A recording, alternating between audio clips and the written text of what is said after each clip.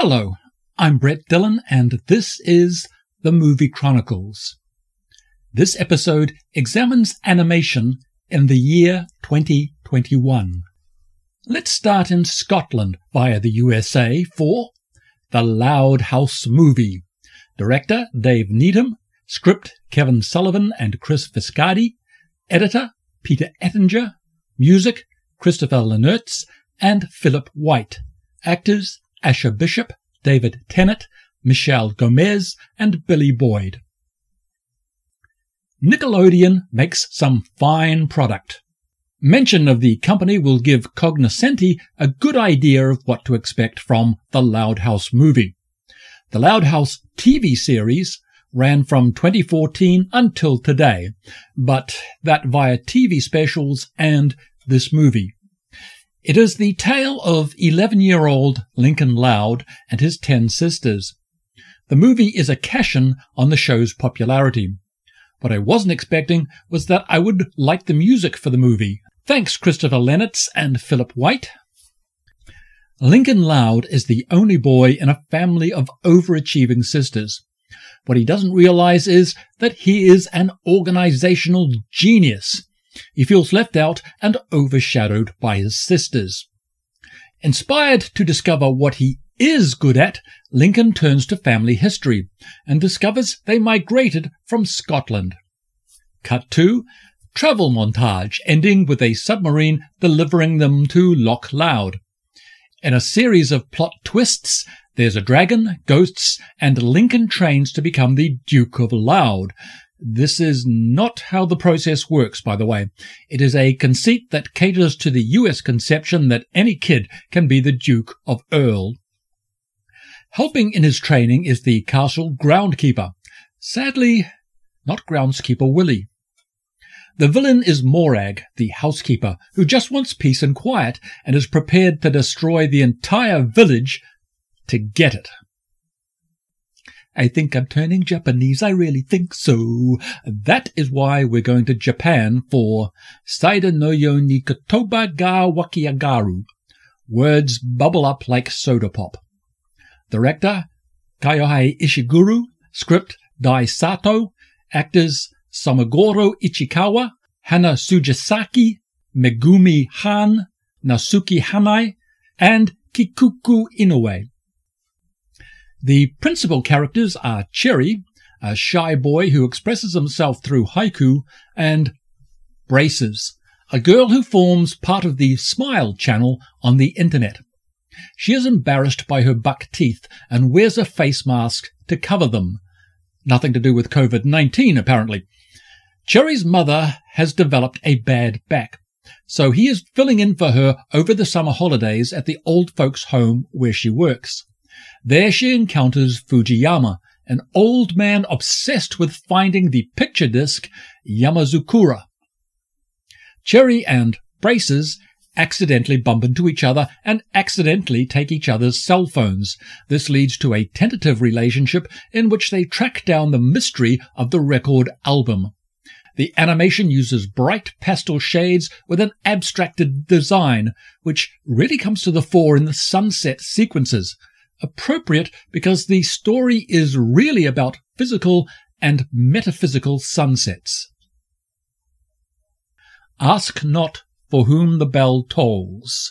It tolls for thee. On January the 1st, the USA passed 20 million COVID-19 infections with 1 million per day reported in a single week. January the 6th, traitor and insurrectionist Donald J. Trump encouraged his supporters to attack the US Capitol.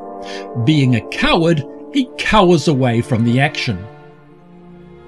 February the 9th, a joint World Health Organization/China investigation concluded COVID-19 was extremely unlikely to have been created in a laboratory.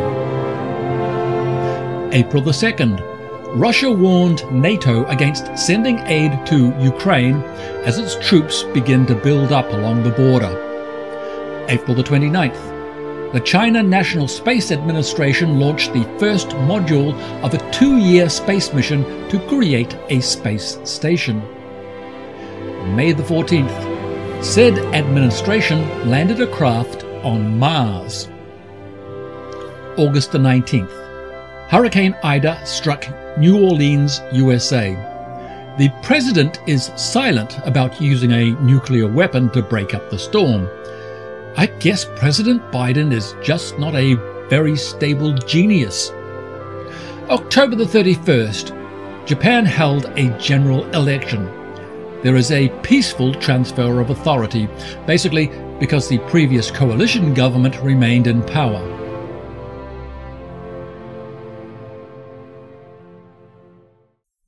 I was after the last cheese sandwich, and I would have gotten it too if not for those dratted kids. Scooby-Doo, The Sword and the Scoob. Director and script, Maxwell Atoms. Director, Christina Sotta and Melchior Zweier. Editor, Robert Ehrenreich and Michael Mangan. Music, Robert J. Kral. Actors, Nick Frost, Jason Isaacs, Matthew Iliad, Frank Welker, Ted Barton, Spike Brandt, Kate Mikushi and Greg Ellis. Scooby-Doo, the dog icon of the 70s, has not adapted well to the times. The barely talking Scoob has become articulate. Shaggy looks like he belongs back in Woodstock. Fred still wears a cravat but seems to have become stupid for comic effect, rather than the leader of the team. Daphne and Velma, you'll be glad to hear, still wear miniskirts. So much the same, and yet so different. This film exists only to poke fun at the original TV series. The series always had a problem. The team would investigate monsters and supernatural phenomena that would always turn out to be a man in a mask. His elaborate scam would have worked if not for those blasted kids. The narrative problem is that said man would always do the humanly impossible. Refer the opening to this film, which references a famous Twilight Zone episode. The monster is seen on the plane wing and then climbs on the fuselage, all while the plane is in flight. The problem was that, while the series encouraged critical thinking in children, it was also scientifically lazy. It promoted the idea that science solves all mysteries, while plotting in the narrative scientifically impossible or extremely improbable events.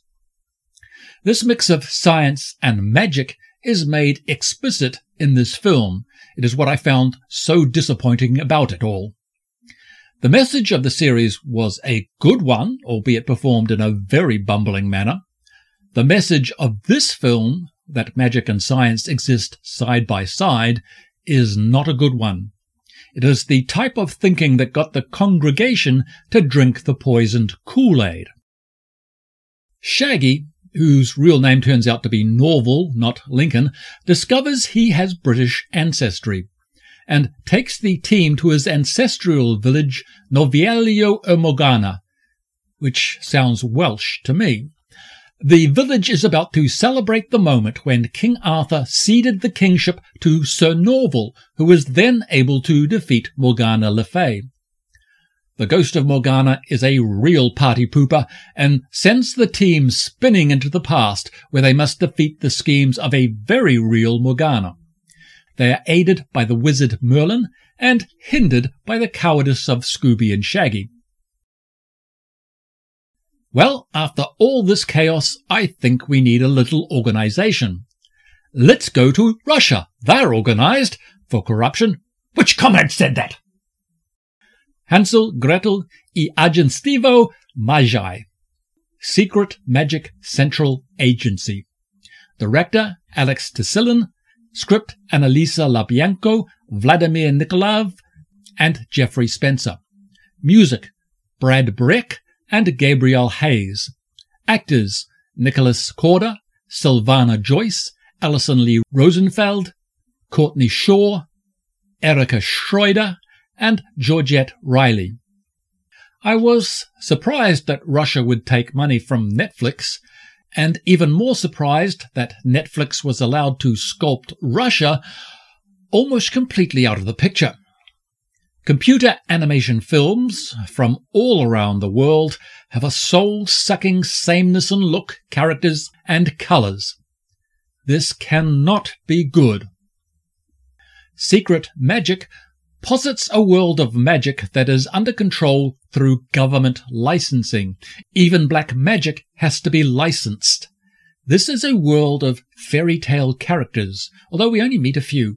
Stepmother, who runs the agency, Gretel, the top agent, Hansel, her wastrel brother, and Baba Yaga, the child-eating witch. The film opens with the kidnapping of the king by food motivated by dark magic. Gretel tracks down a circus owner who has kidnapped a sentient octopus and a mermaid.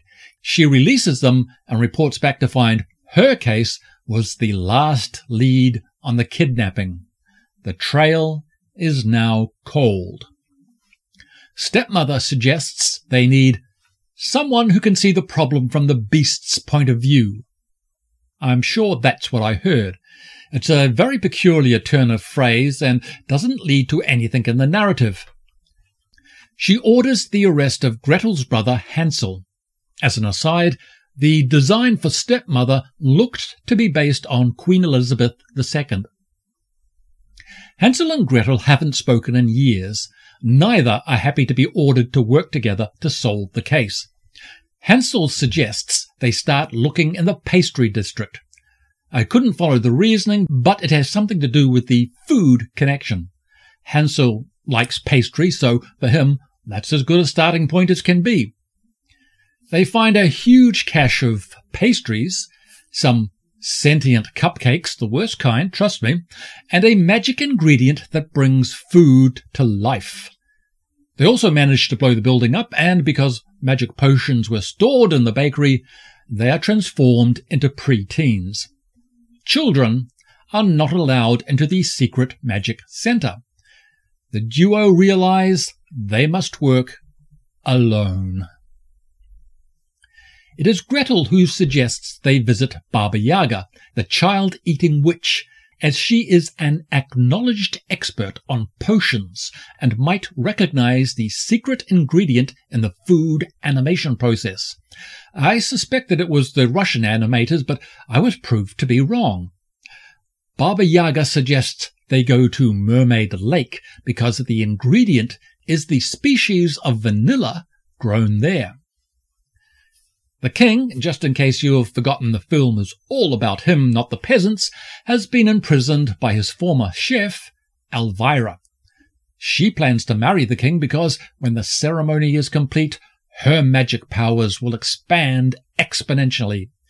She has been feeding the king love cookies to get his agreement and stealing vanilla from the mermaids to create enslavement cookies for the entire kingdom. You have to admire her ambition. The mermaid Gretel, freed from the circus, turns out to be a princess. She helps the dynamic duo track down Elvira, and after several fight and chase sequences, they triumph. Bet you didn't see that coming.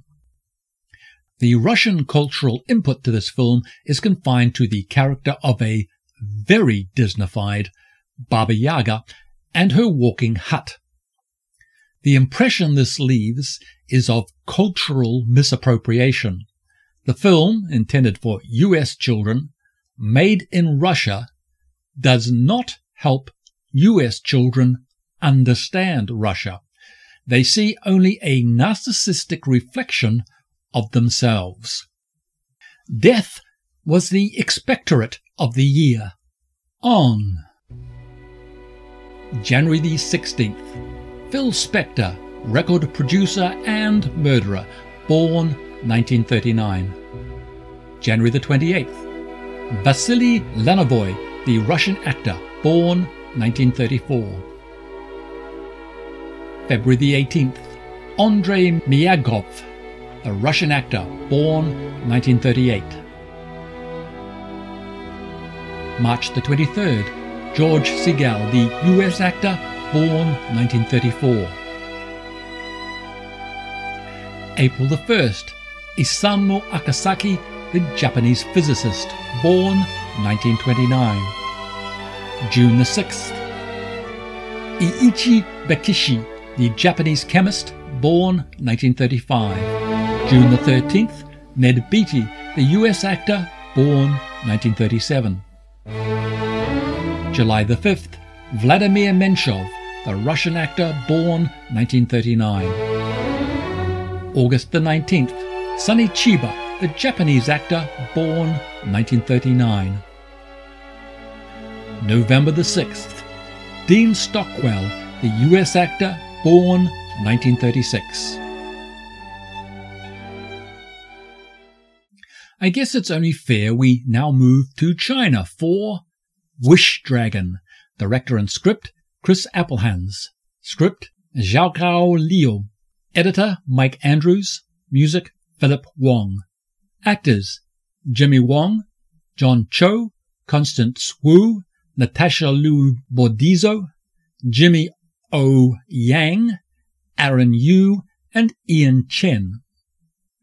It's good to see a Chinese co-production that actually gets most of the details right. The fact China is a communist country, in the sense of being a modified fascist dictatorship rather than an actual communist country, is left unsaid and unexplored. China has recently embraced some aspects of capitalism in order to integrate with other economies. The result, at least to a disinterested observer like myself, seems to be a two-tier society. The cat tier get to live the capitalist lifestyle, while the mice get to embody the communist ideal, which it in no wise resembles. The embrace of capitalism has only caused China to look more and more like a totalitarian dictatorship. Its recent power grabs have more in common with fascism's selective application of history than on any truly communist perception of history. But enough of China. There is much to deplore even in its recent history, just as there is much to admire. Wish Dragon is about the friendship between the young Din and Lina. Lina leaves the crowded city to move with her father to the new city next door. Her father becomes a big businessman and she becomes a model. The teenage Din takes a food delivery job. He wants to buy a present for Lina's 19th birthday to remind her that he still thinks of her. His last delivery of the day is to a nut job who claims to be a god. This customer pays for the delivery with a jade-coloured teapot. Inside the teapot is a wish dragon. At this point, the story takes on aspects of Aladdin, both the Chinese source and the Disney adaptation. The wish dragon has been tasked with granting 3 wishes to 10 masters before he can enter heaven. Din is number 10. The wish dragon wants to hurry things along. He is helped in this scheme by 3 gangster types. They want to take the teapot from Din. He answers by wishing he were a martial arts master. Some serious butt-kicking occurs. The wish dragon becomes a dragon out of time. He's been in the teapot for 1,000 years after all. The modern world, to him, is full of marvels. This is particularly disturbing as many of the wishes he suggests have already been supplanted by technology. Flying, for instance, or speaking to someone on the other side of China. Din, however, only wants to preserve his friendship with Lina. As the pair can't go to Lina's swanky party, formal wear only, naked dragons don't do formal wear, Din transforms into Dan, a wealthy dude.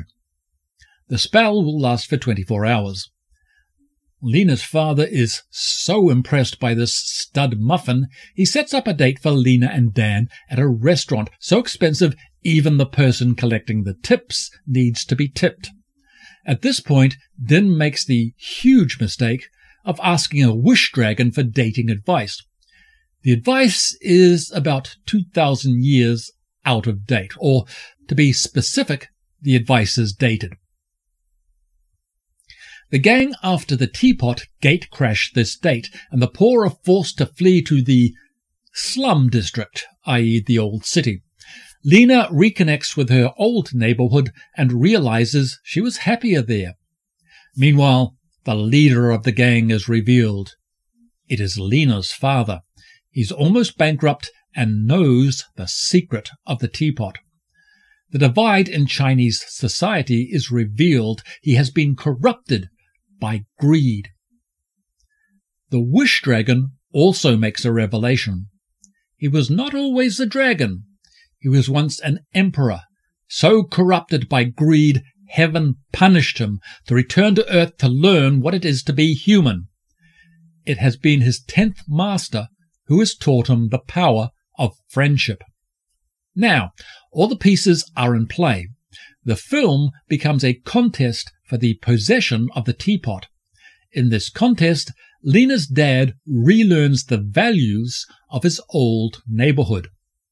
I'm voting this film for the best toilet gag of the year. Beyond that, the mix of Chinese and US ideas are actually a fascinating examination of the class struggle. The film represents unrestrained capitalism as being a force in society, yet presents traditional Chinese values, the community, as being superior. The pursuit of wealth is a trivial thing. It is trivial because it is a never-ending pursuit. You can never be wealthy enough to just stop pursuing it. And the people who pursue it never factor in the cost of that pursuit. The emperor loses his daughters, his son, and dies in the knowledge that no one respects him. Lena's father almost loses her through his neglect. The next episode is for Buzzsprout and Patreon supporters only. It will take us to Russia as we continue to look at the best science fiction films of all time with 1924's Aelita, Queen of Mars. If you're not a supporter, normal service will resume with an expedition to smelly 1895 France. If you're interested in more movie history, look out for Movie Chronicles 2021, currently in preparation and almost ready to be released at an e-store near you. If you love this podcast, think of prophylactic as a verb and send some of that love by becoming a Buzzsprout or Patreon supporter. Until next time, check the helmet seal, blast off!